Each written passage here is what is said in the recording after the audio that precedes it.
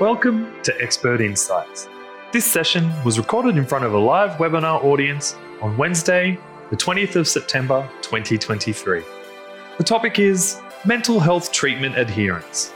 On the panel we have Professor Sam Harvey, Psychiatrist, Executive Director and Chief Scientist at Black Dog Institute. Dr Matthew Coleshill, Postdoctoral Fellow at Black Dog Institute. And Cass, our lived experience representative. Chairing this session is Dr. Sarah Barker. Okay, welcome everybody to our Expert Insights webinar on mental health treatment adherence.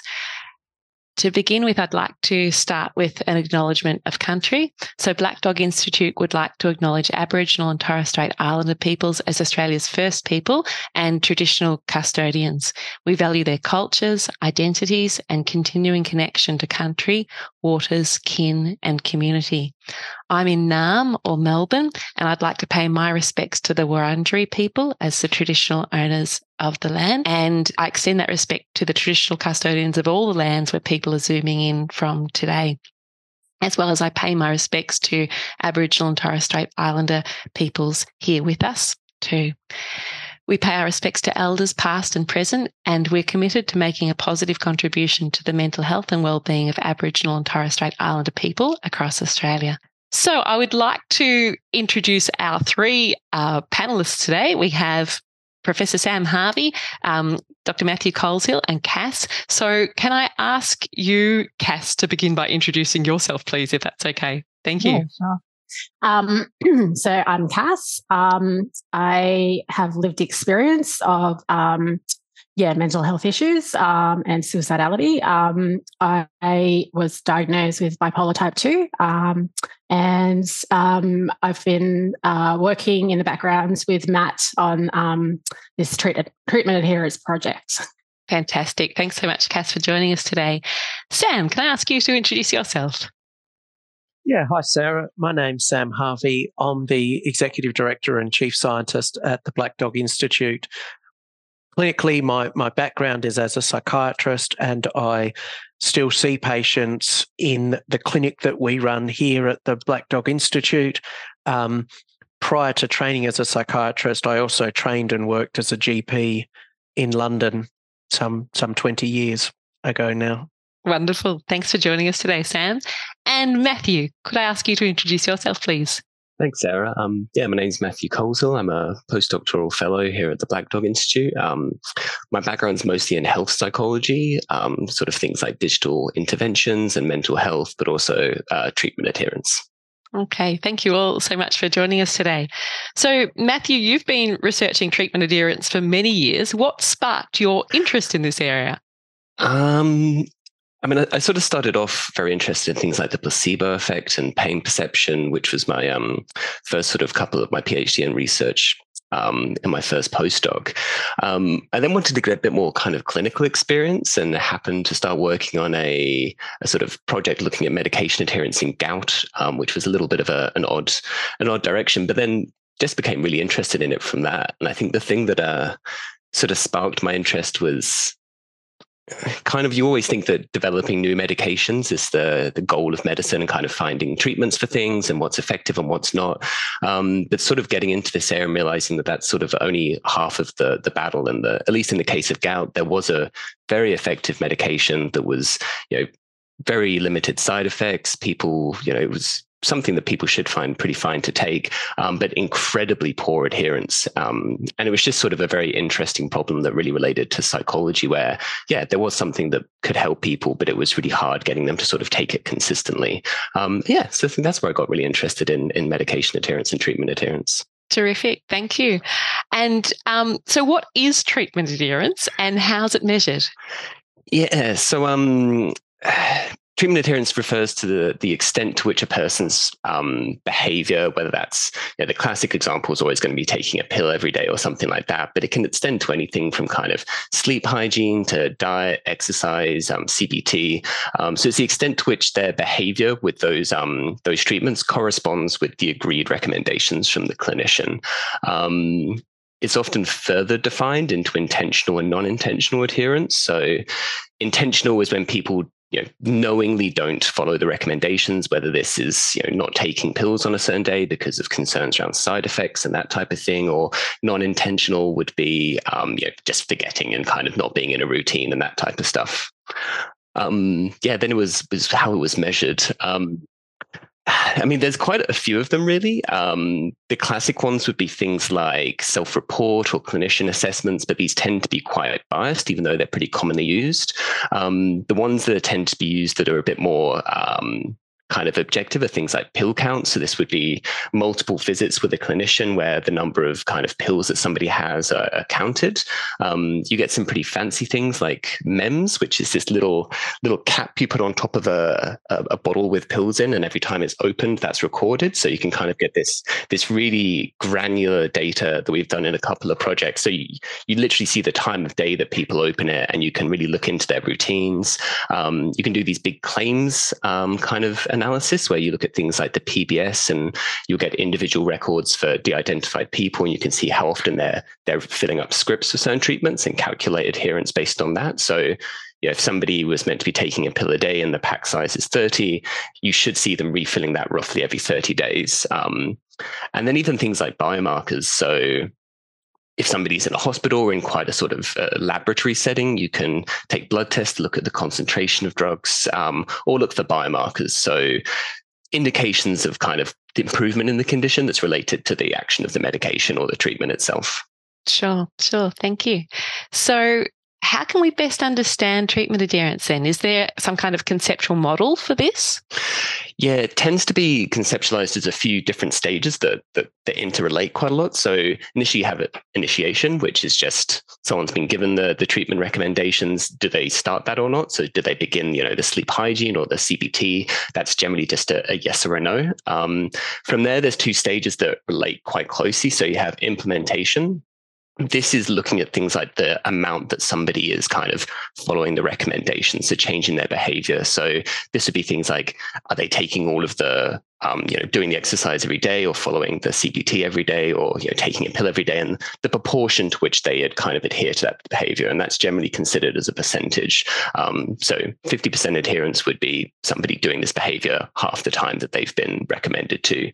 And then persistence is kind of the final stage. So it's how long people carry on that behavior for. It's not as related to sort of how much they're doing it. Somebody could, only be doing 50% of what's been recommended, but if they carry that on for, say, a year, they'd be considered to have persisted for 1 year.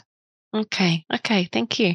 And what has your research found hinders and helps with treatment adherence?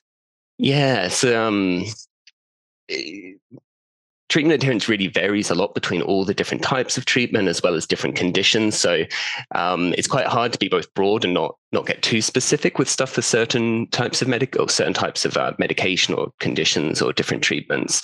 One of the most common ones, though, tends to be age. You do find some paradoxical findings at times, but by and large, the older people get, the more adherent they become to the treatments they've been prescribed.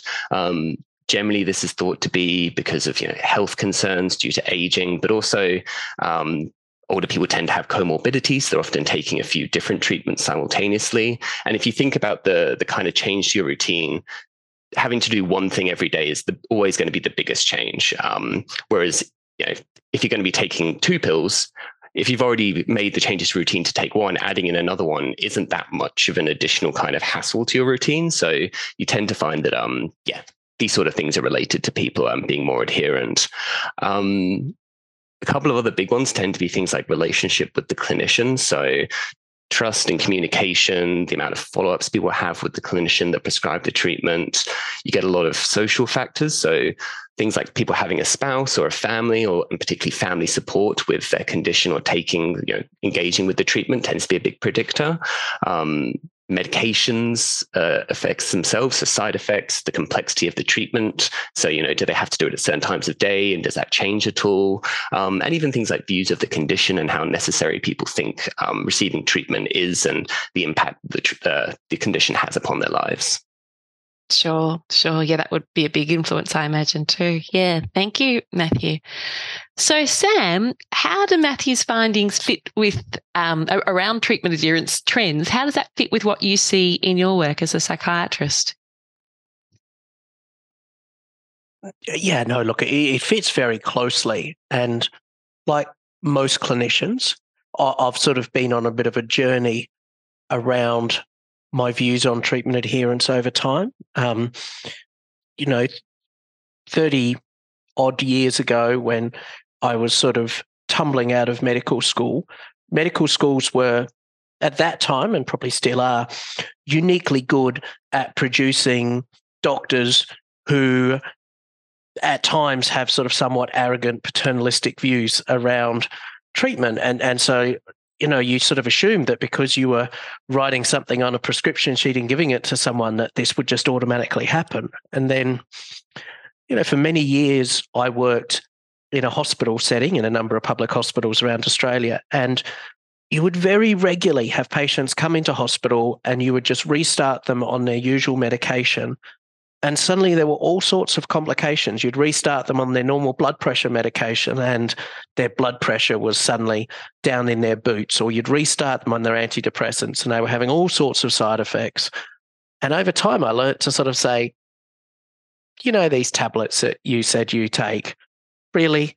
And very often you would find that when you're in hospital and you've got a nurse dishing it out exactly at the time, that was far and above what they were doing at home. And so these days, it's much more of a conversation I have with people I'm seeing in the clinic, both at the time that we're making plans together about treatment, but also, so the Black Dog Clinic, for those that don't know, we see a lot of patients for second opinions, and so we have much more time with patients because they're often complicated and we're stepping through it gradually. And so, we have the time when we're going through the trials of different medications that on paper it says that they've tried. And then when you say to them, okay, tell me about that. And they sort of say, no, it made me feel terrible. So even though it looks like I was on it for 6 months, I only took it for about a month. And so I think over time and with experience, I now have a much more realistic view of what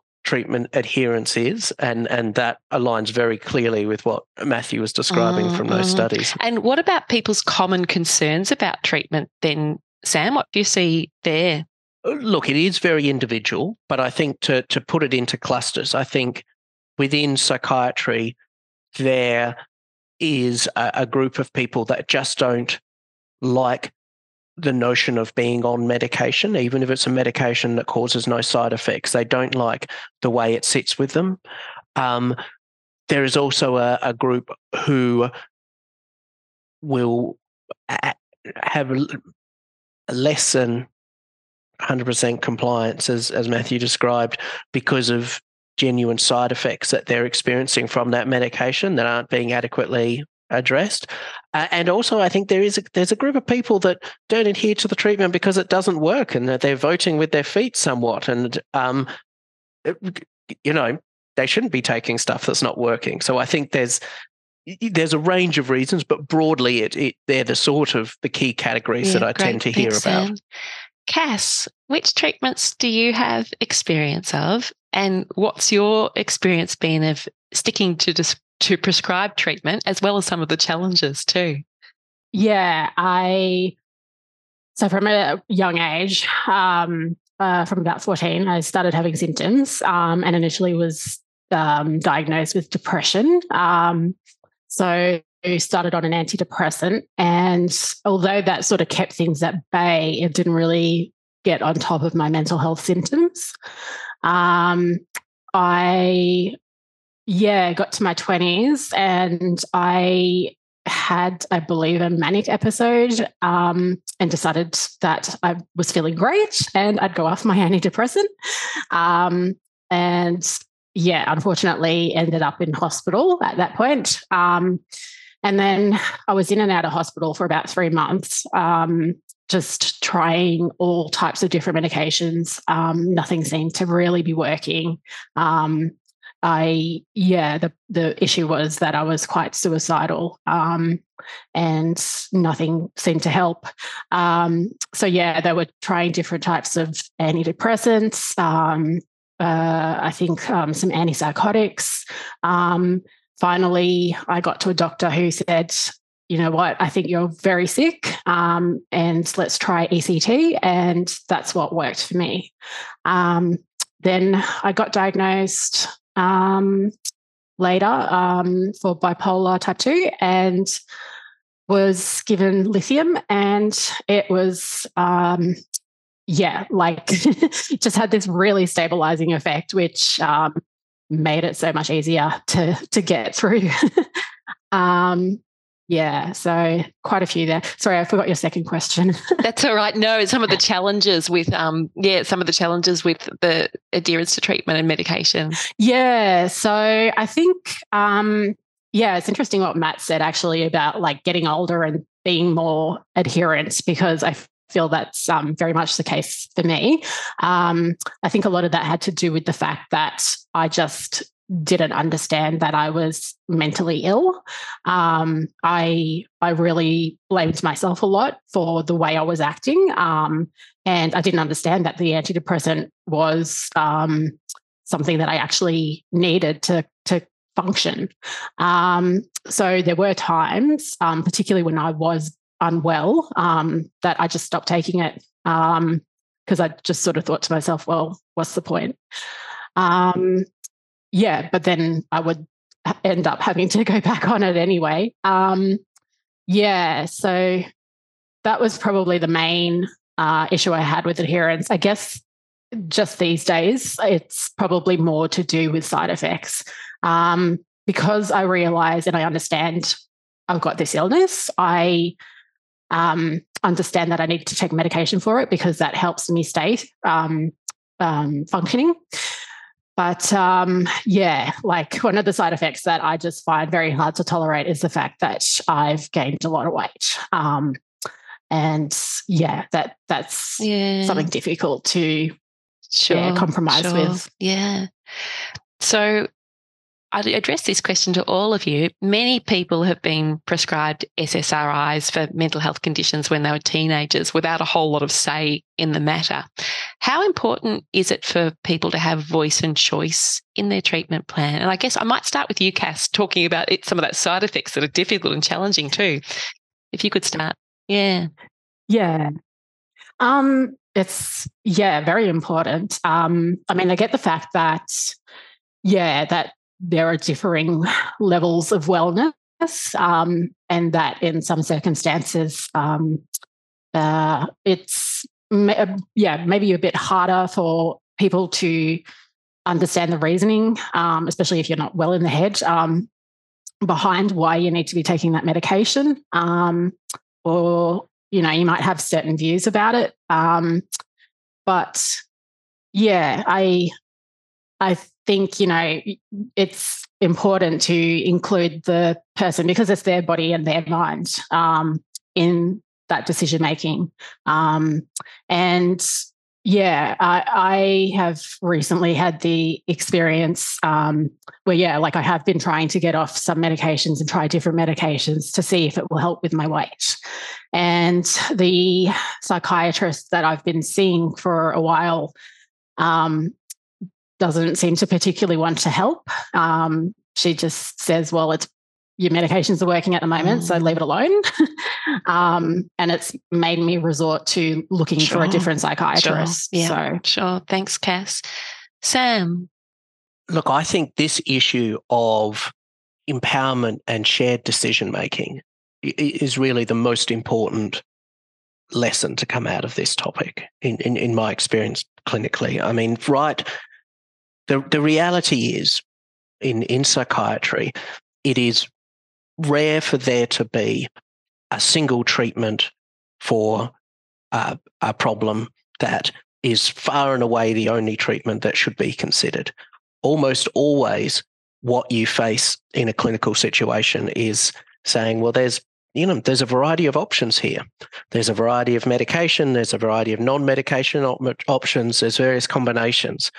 And quite apart from it just being the right thing, also in terms of trying to ensure that compliance happens and that you can have a sensible conversation ongoing, I would always sit down and say, okay, here's what I think's going on. Here's what I think the options are. Here's some of the risks and benefits of the different options in terms of, I think both option 1 and option 2 are likely to be effective, but these are the different types of side effects we might consider. What do you think? And we did a trial of this within our clinic at the Black Dog, and where you involved people in decision-making about their condition, it made a massive difference in terms of treatment adherence. But I would say it also extends to that sort of example that Cass was talking about. I think, we have to be asking about side effects regularly. We have to be asking about compliance, and we have to sort of be embracing the idea that sometimes patients will say, you know what, I think I want to try something else. And to be honest, at that point, there's two options. Either you work with them on that, or they're going to go off and do things by themselves. And so I think that sort of shared control is just part and parcel of clinical practice these days in general, but I think particularly within mental health. And respect too. It comes down to respect, doesn't it? For great. Thanks, Sam. Matthew, your thoughts on that? Voice and choice in treatment. Yeah, completely agree with Cass and Sam. Shared decision making, which, for some reason the phrase shared decision making just doesn't roll off my tongue very readily. It's just, it's really important for what we hear from people, and just from sort of the factors I was mentioning before, this relationship with the clinician is paramount, and it really relates to shared decision making. And having that quality of communication where people are given sort of different options by the clinician who explains them in detail and kind of the potential benefits and risks of them, and allows them to then make the decision of what would be best for them based on their preferences it's just really important. And the people that we speak to in sort of our studies who didn't get that, they're the ones who tend to have the worst experience. And speaking to that point of sort of younger people, it's a little bit hard to disentangle, but as Sam kind of mentioned before, 30 odd years ago, medicine was pretty paternalistic, and it was kind of the clinician made the decision, and the person being prescribed something just had to kind of follow along, and they were expected to do that. It's hard to say sort of the people who were kind of prescribed particularly antidepressants maybe 30 odd years ago that we speak to who just kind of felt it was thrust upon them. If that was related to the age, or just the fact that they were prescribed in that kind of period where that was really bad for this in prescribing. But we still hear about it today. So I think there is also a degree of kind of, as Sam said as well, as clinicians kind of age into the role and get a little bit more used to things, they kind of become more understanding of these type of factors. But either way, shared decision making is really, really key to sort of to people's experience and how they want to take the treatment. Although, Sarah, I will just add, if I go back and put on my old dusty GP hat, like I can imagine my former self saying, fine, you've got an hour with a new patient. It's great that you've got time to have those conversations. Back when I was a GP, I had 7.5 minutes with a patient. And so, and the issue of their low mood might have only been brought up in the last minute of that 7.5 minutes. So I get that it isn't always easy, but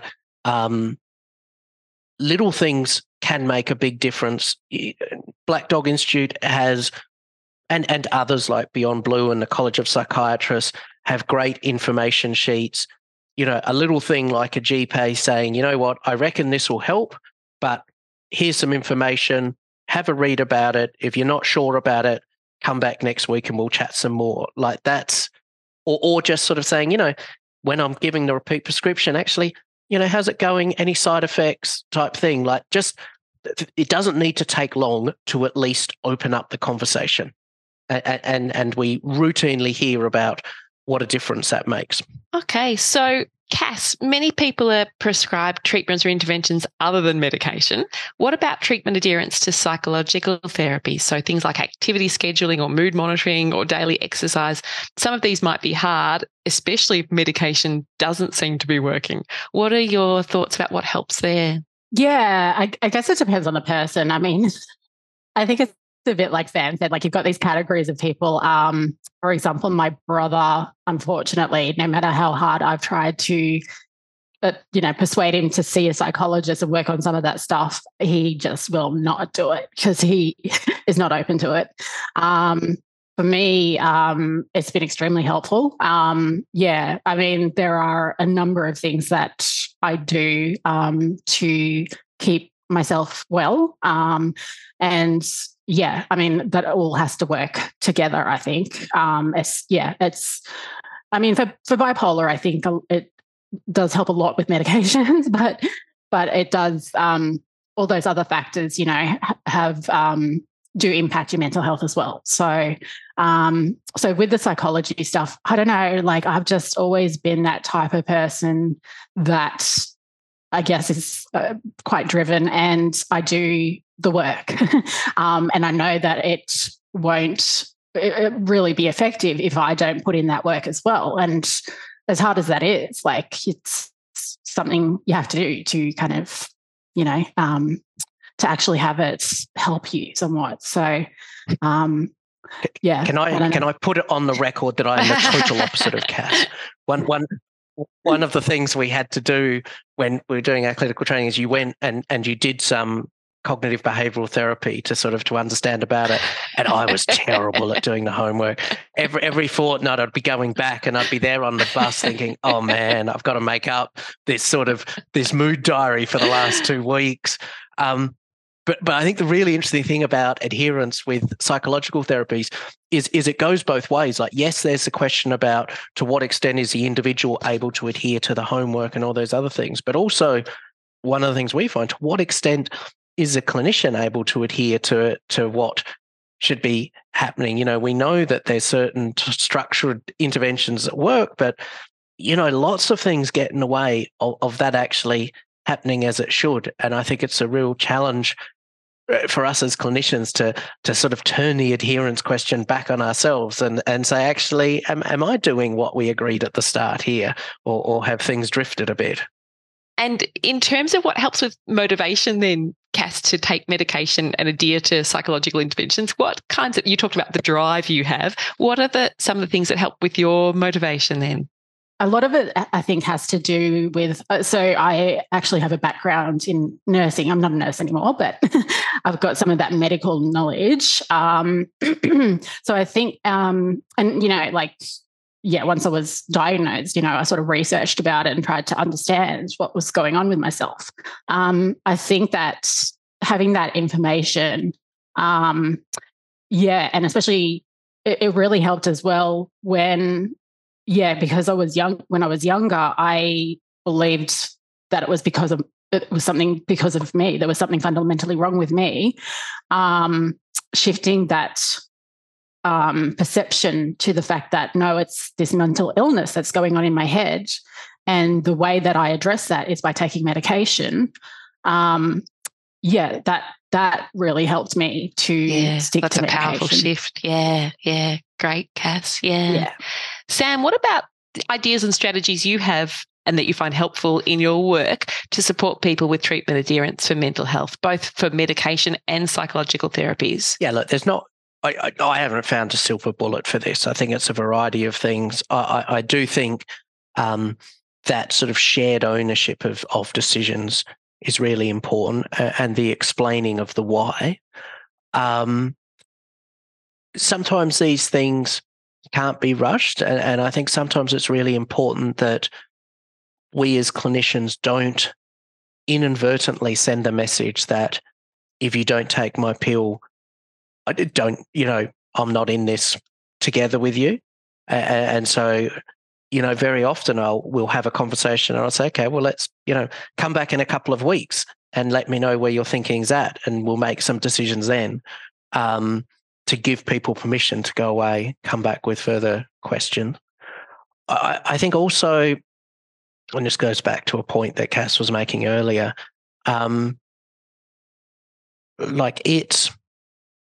it's an ongoing discussion. And so, very often I'll be saying to people I'm seeing in a clinic, you know what, let's try this for a month. And if at the end of that month you tell me it's not working, or that the effect that it's having is not enough to offset the problems it's creating, then we'll stop it. And I think people, for a variety of reasons, will think, if I go down, this is a one-way street. If I start taking this antidepressant, I'll never get off it. And so I find I spend a lot of time saying, you know what, this is, yep, we can try it. If it doesn't work, we'll stop it. And sometimes when you have patients for a while and they learn that you stop stuff that doesn't work, they're much more willing to try other things because, that's the relationship.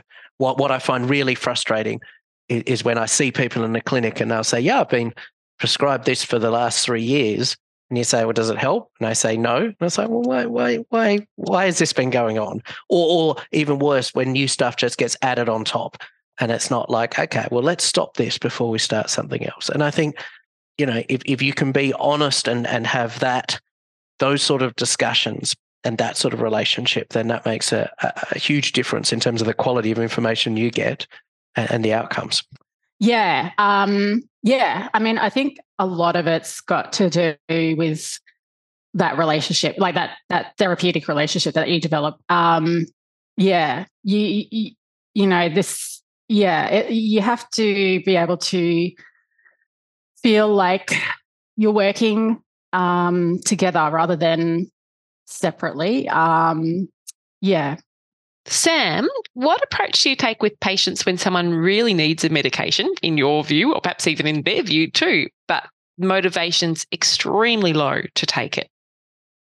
So there's a spectrum here. I mean, there are some situations where our concern about somebody and their ability to engage with treatment is so high that we might be saying, well, actually, we need to bring you into hospital so that we can get you started on whatever treatment. Now, that's a relatively rare occurrence, but that is at that end. There is this end of the spectrum where your level of concern gets so high that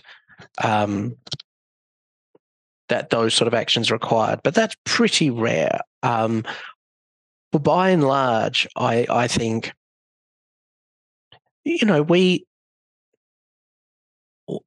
we know that sometimes these are difficult decisions for a variety of reasons. And so sometimes they take time. Sometimes you have to use a motivational enhancement type discussion where you sort of, particularly if you've got someone who's, very depressed or overwhelmed by anxious ruminations. Those things can make decision-making very hard. And so sometimes you have to sort of help an individual in those situations really step through okay, well, where are you at the moment? What are the things that we've addressed that we really want to help? If we're talking about medication or talking therapy or whatever, what do we anticipate would be the benefits of that? What are we concerned about the risks? What can we put in place to try and mitigate some of those concerns? Okay, let's make a decision and let's stick to it. And sometimes that works. Sometimes, involving the family in that discussion can really help. And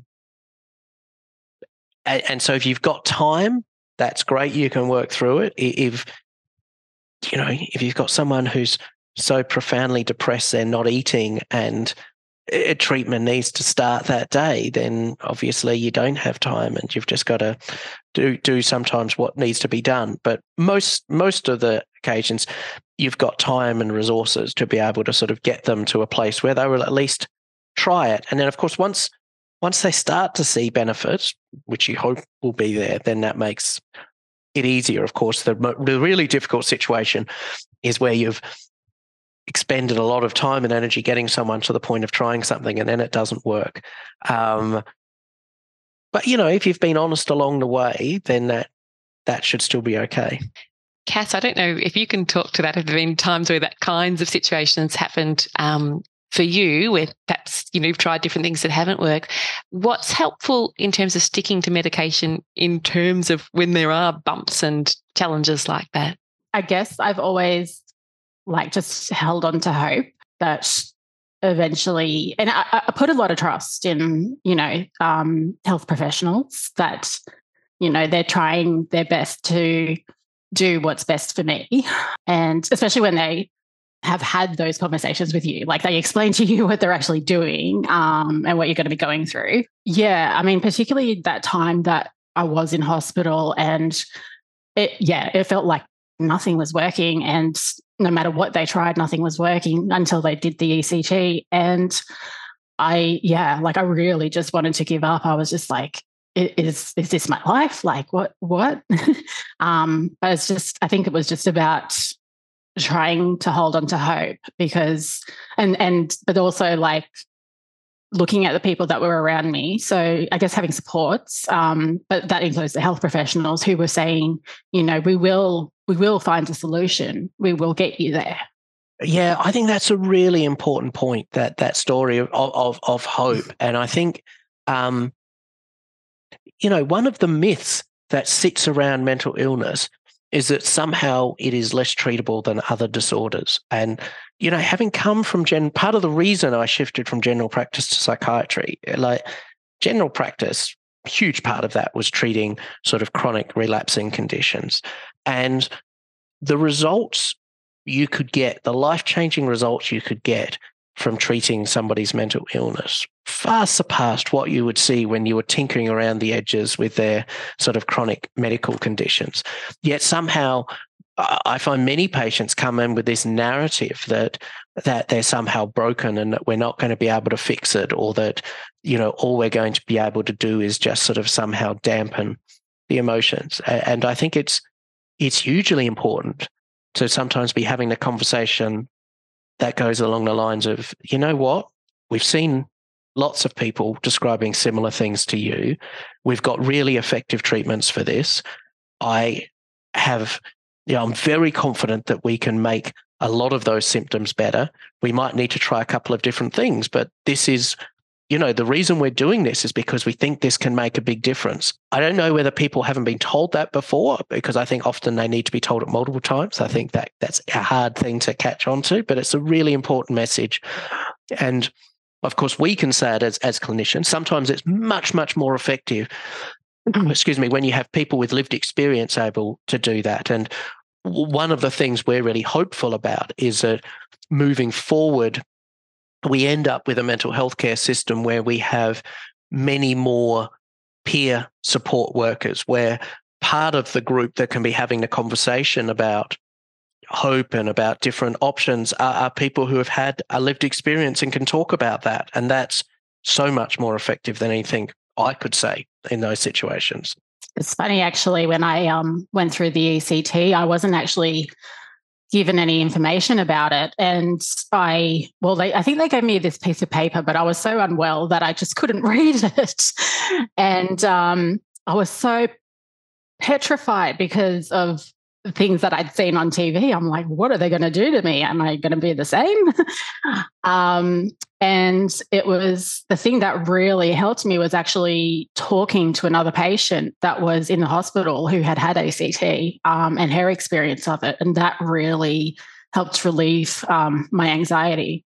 Just with the peer support from talking to people with experience taking SSRIs, that was definitely something that came up quite a lot, that going back to clinicians and talking about side effects, they didn't always feel listened to depending on the nature of that relationship. And a few of them really said that they had peer support workers, and they'd spoken to them, and it was really validating to hear, oh, this one really worked for me, and but that one didn't work for me. And to have this sort of realization that it wasn't just them that this didn't work for, and that actually ones that they found beneficial, other people hadn't. And just to see the sort of range with this and talk about side effects. And that was really came through in some of the interviews, that people had found that hugely beneficial to share their experiences and hear about other people's. And just on top of what Sam said before about sort of balancing expectations, there's a bit of an effect of when things don't work, it kind of compounds negative expectations and makes future things less likely to be effective sometimes, particularly around antidepressants. So having those kind of really balanced expectations, communications with the clinician, where you're saying that this one might not work, but it could work. It works for these people, just so you're kind of not putting all the eggs in one basket, and then it doesn't work for people, and then they move to something else, and they're a little bit sort of, I don't know, unhappy or sluggish about things compared to, oh, well, that didn't work, let's try the next one, and just moving through things. Okay, that's really interesting about, that powerful voice of lived experience with adherence too, treatment. So Matthew, what does the research suggest would have the biggest positive impact on patient and client treatment adherence and willingness to persist with medication for mental health concerns, but also for non-medication interventions too? It is hard to pick up just one that isn't sort of a social factor or something like age, just because it pops up so much in the data. But shared decision making and kind of that shared ownership of the treatment does seem to be a really big predictor and a big effect. And it's also something that, albeit clinician time can be a bit of a problem sometimes for this, but it's something it's feasible and quite sort of manageable to be incorporated into clinical practice. Having those kind of open and balanced discussions about different treatments and giving people options to decide between, that's a really powerful effect on adherence. Yeah, that your experience, you've obviously had the experience of shared decision making. Cass, you've talked about that. How important is it to having someone on your team? You've mentioned that a few times, having someone on your team. How important is that? For, I guess, that continued hope and trust and persistence there. You might not get along with everyone, and that's just human. I've been to GPs that I haven't particularly liked, and I don't like the communication style. I felt like they were rushing me, so I didn't go back to them. I went and found a different GP. So I think it's important that you feel that one you can communicate with them, and you feel that that they're communicating with you effectively, and two, I guess that they include you in that decision making, even if it's them saying no, at least explain why you're saying no, so that we can understand and go, okay, well, I get why you've made that decision. Yeah, great. And for, I guess, one of the things I'm hearing the three of you saying is for non-prescribing clinicians to be checking in around the experience of medication and side effects and what it's like, and people's experience with that, any treatment issues. Would that be something also that you all think is important then too? Yeah, I think it's important both ways. I think if I'm prescribing medication to someone and one of our clinical psychologists is seeing them more often than me, I love it if they're asking about the medication and how it's going, and including that as part of what they're doing. And likewise, when I see someone, if I know they're meant to be having CBT, I'll be asking them how's it going and what are they doing and how they're finding the homework and things like that. That's sort of, the treatment packages are meant to just be that. They're meant to be a package. And so I think everyone sort of should have an interest in what the other parts are doing and understand how they might be impacting. Yeah. What are your thoughts, Cass, there? Yeah, I mean, I guess personally, I've never had a psychologist that's really asked me about my medications. I might bring it up, but we've not really discussed it. But I guess in terms of something like my weight, that would be quite helpful. Even if it is medication related, I'm sure, there's some, psychology stuff behind it that might be helpful for me. But I could definitely see that it could be, a good role for psychologists in terms of treatment adherence. It's like I said before, when I was younger, I had a different mindset. So just maybe changing that mindset a bit or helping them change that mindset a bit, then maybe they'd be a bit more willing to consider taking medication. Yeah. Okay. Thank you. Matthew, anything you'd like to add there? Oddly enough, that was actually some clinical psychologists sort of supporting people with medications was something that kind of inspired some of the research I've been doing at Black Dog. Because talking to clinicians at the Black Dog Institute, a few of them were saying that part of the burden of sort of supporting people through side effects was falling to them. So they were kind of coming up with strategies for how to manage the side effects in people's day-to-day lives and that type of thing, and sort of behavioral changes they could make to sort of overcome the impact of these side effects. But kind of as Cass said, despite this experience, because Black Dog is quite a, everyone talks to each other and it's quite a close-knit sort of group of clinicians. In the outside of the Black Dog Institute with people who are taking antidepressants, there was limited experience of this. They'd sometimes talk to their clinical psychologist about the medications they were taking, but there wasn't a huge amount in the way of support being given to sort of help people manage any of those side effects. So yeah, something I think to consider as maybe a wider intervention. Potentially training clinical psychologists more in this to see if that would help people with taking medications and giving those tools to clinical psychologists so they feel prepared to have these discussions they're as well. Great thoughts, Matt. Thank you. So, Sam, what are the top strategies that you see as making the most powerful difference to treatment adherence for mental health conditions? If we kind of sum up, what would you? Okay, I'm going to say 4 things.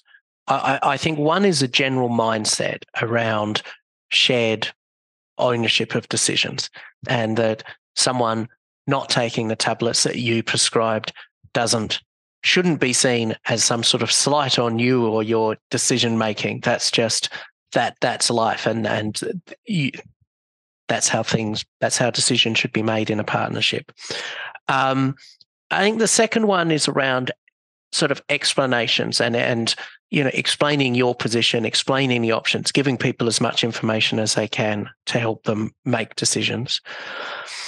I think the third thing is asking about side effects, and you might have to ask about that more than once, because the nature of some of the medications we've prescribed, a lot of the antidepressants, some of the mood stabilizers, some of the side effects that bother people the most are some of the more difficult ones to talk about. Sexual side effects, weight, fatigue, things like that. So, you need to ask about them, and you need to ask about them repeatedly so that people feel comfortable giving you honest answers. And it has to be, it's an ongoing dialogue. For those patients who we're lucky enough to have an ongoing relationship, that's an ongoing dialogue around these things. And sometimes it takes time to get things right. Sometimes things change and you got to adjust over time. Thanks, Sam. And Cass, what about your top tip for clinicians to assist people with treatment adherence? I think Sam's pretty much covered it. But yeah, I think the main thing is communication. I know it can be difficult because, these days we're so tight on time and, we're in such a rush that, things get missed, I guess. But, I think the better you can, and clearly you can communicate, the happier and the more, the more trust you'll build, and probably the more adherent there would be too. Terrific. Well, thank you all for a very interesting discussion. Black Dog Institute and others have lots of different evidence-based online tools that can be used to support you with supporting your patients or clients' mental health. So My Compass is a really great online tool for mild to moderate anxiety and depression. That's on the Black Dog Institute website, and it's got a whole lot of different modules that you can do in a non-linear order, which is really great CBT. This Way Up Clinic has excellent depressions for different kinds of anxiety and also for mood concerns as well, and that's evidence-based. And Mood Gym by the Australian National University has interactive skills training for depression and anxiety, which is also really, really good too. In terms of looking after your own mental health, 10, or the Essential Network for Health Professionals, is a wonderful resource. It's available on the Black Dog Institute website. And I really point practitioners to look at the Navigating Burnout module, which is one of the newer modules, and it's excellent, I think, and really relevant and timely during this pandemic. Connecting with the Black Dog Institute, we have a whole lot of health professional trainings. These are both online and in person, and you can also follow us on social media as well. Yeah, thank you very, very much, everyone, for coming today, for sharing your great expertise. Thank you, Cass, Sam, and Matthew. Thank you, Matthew, for the research that you're doing in this area too. And And thank you, everybody who's come today and listened. And this will be available online by podcast and webinar for you to catch up with again if you'd like to. Thank you very much, everyone. I really appreciate you sharing your expertise and sharing your time.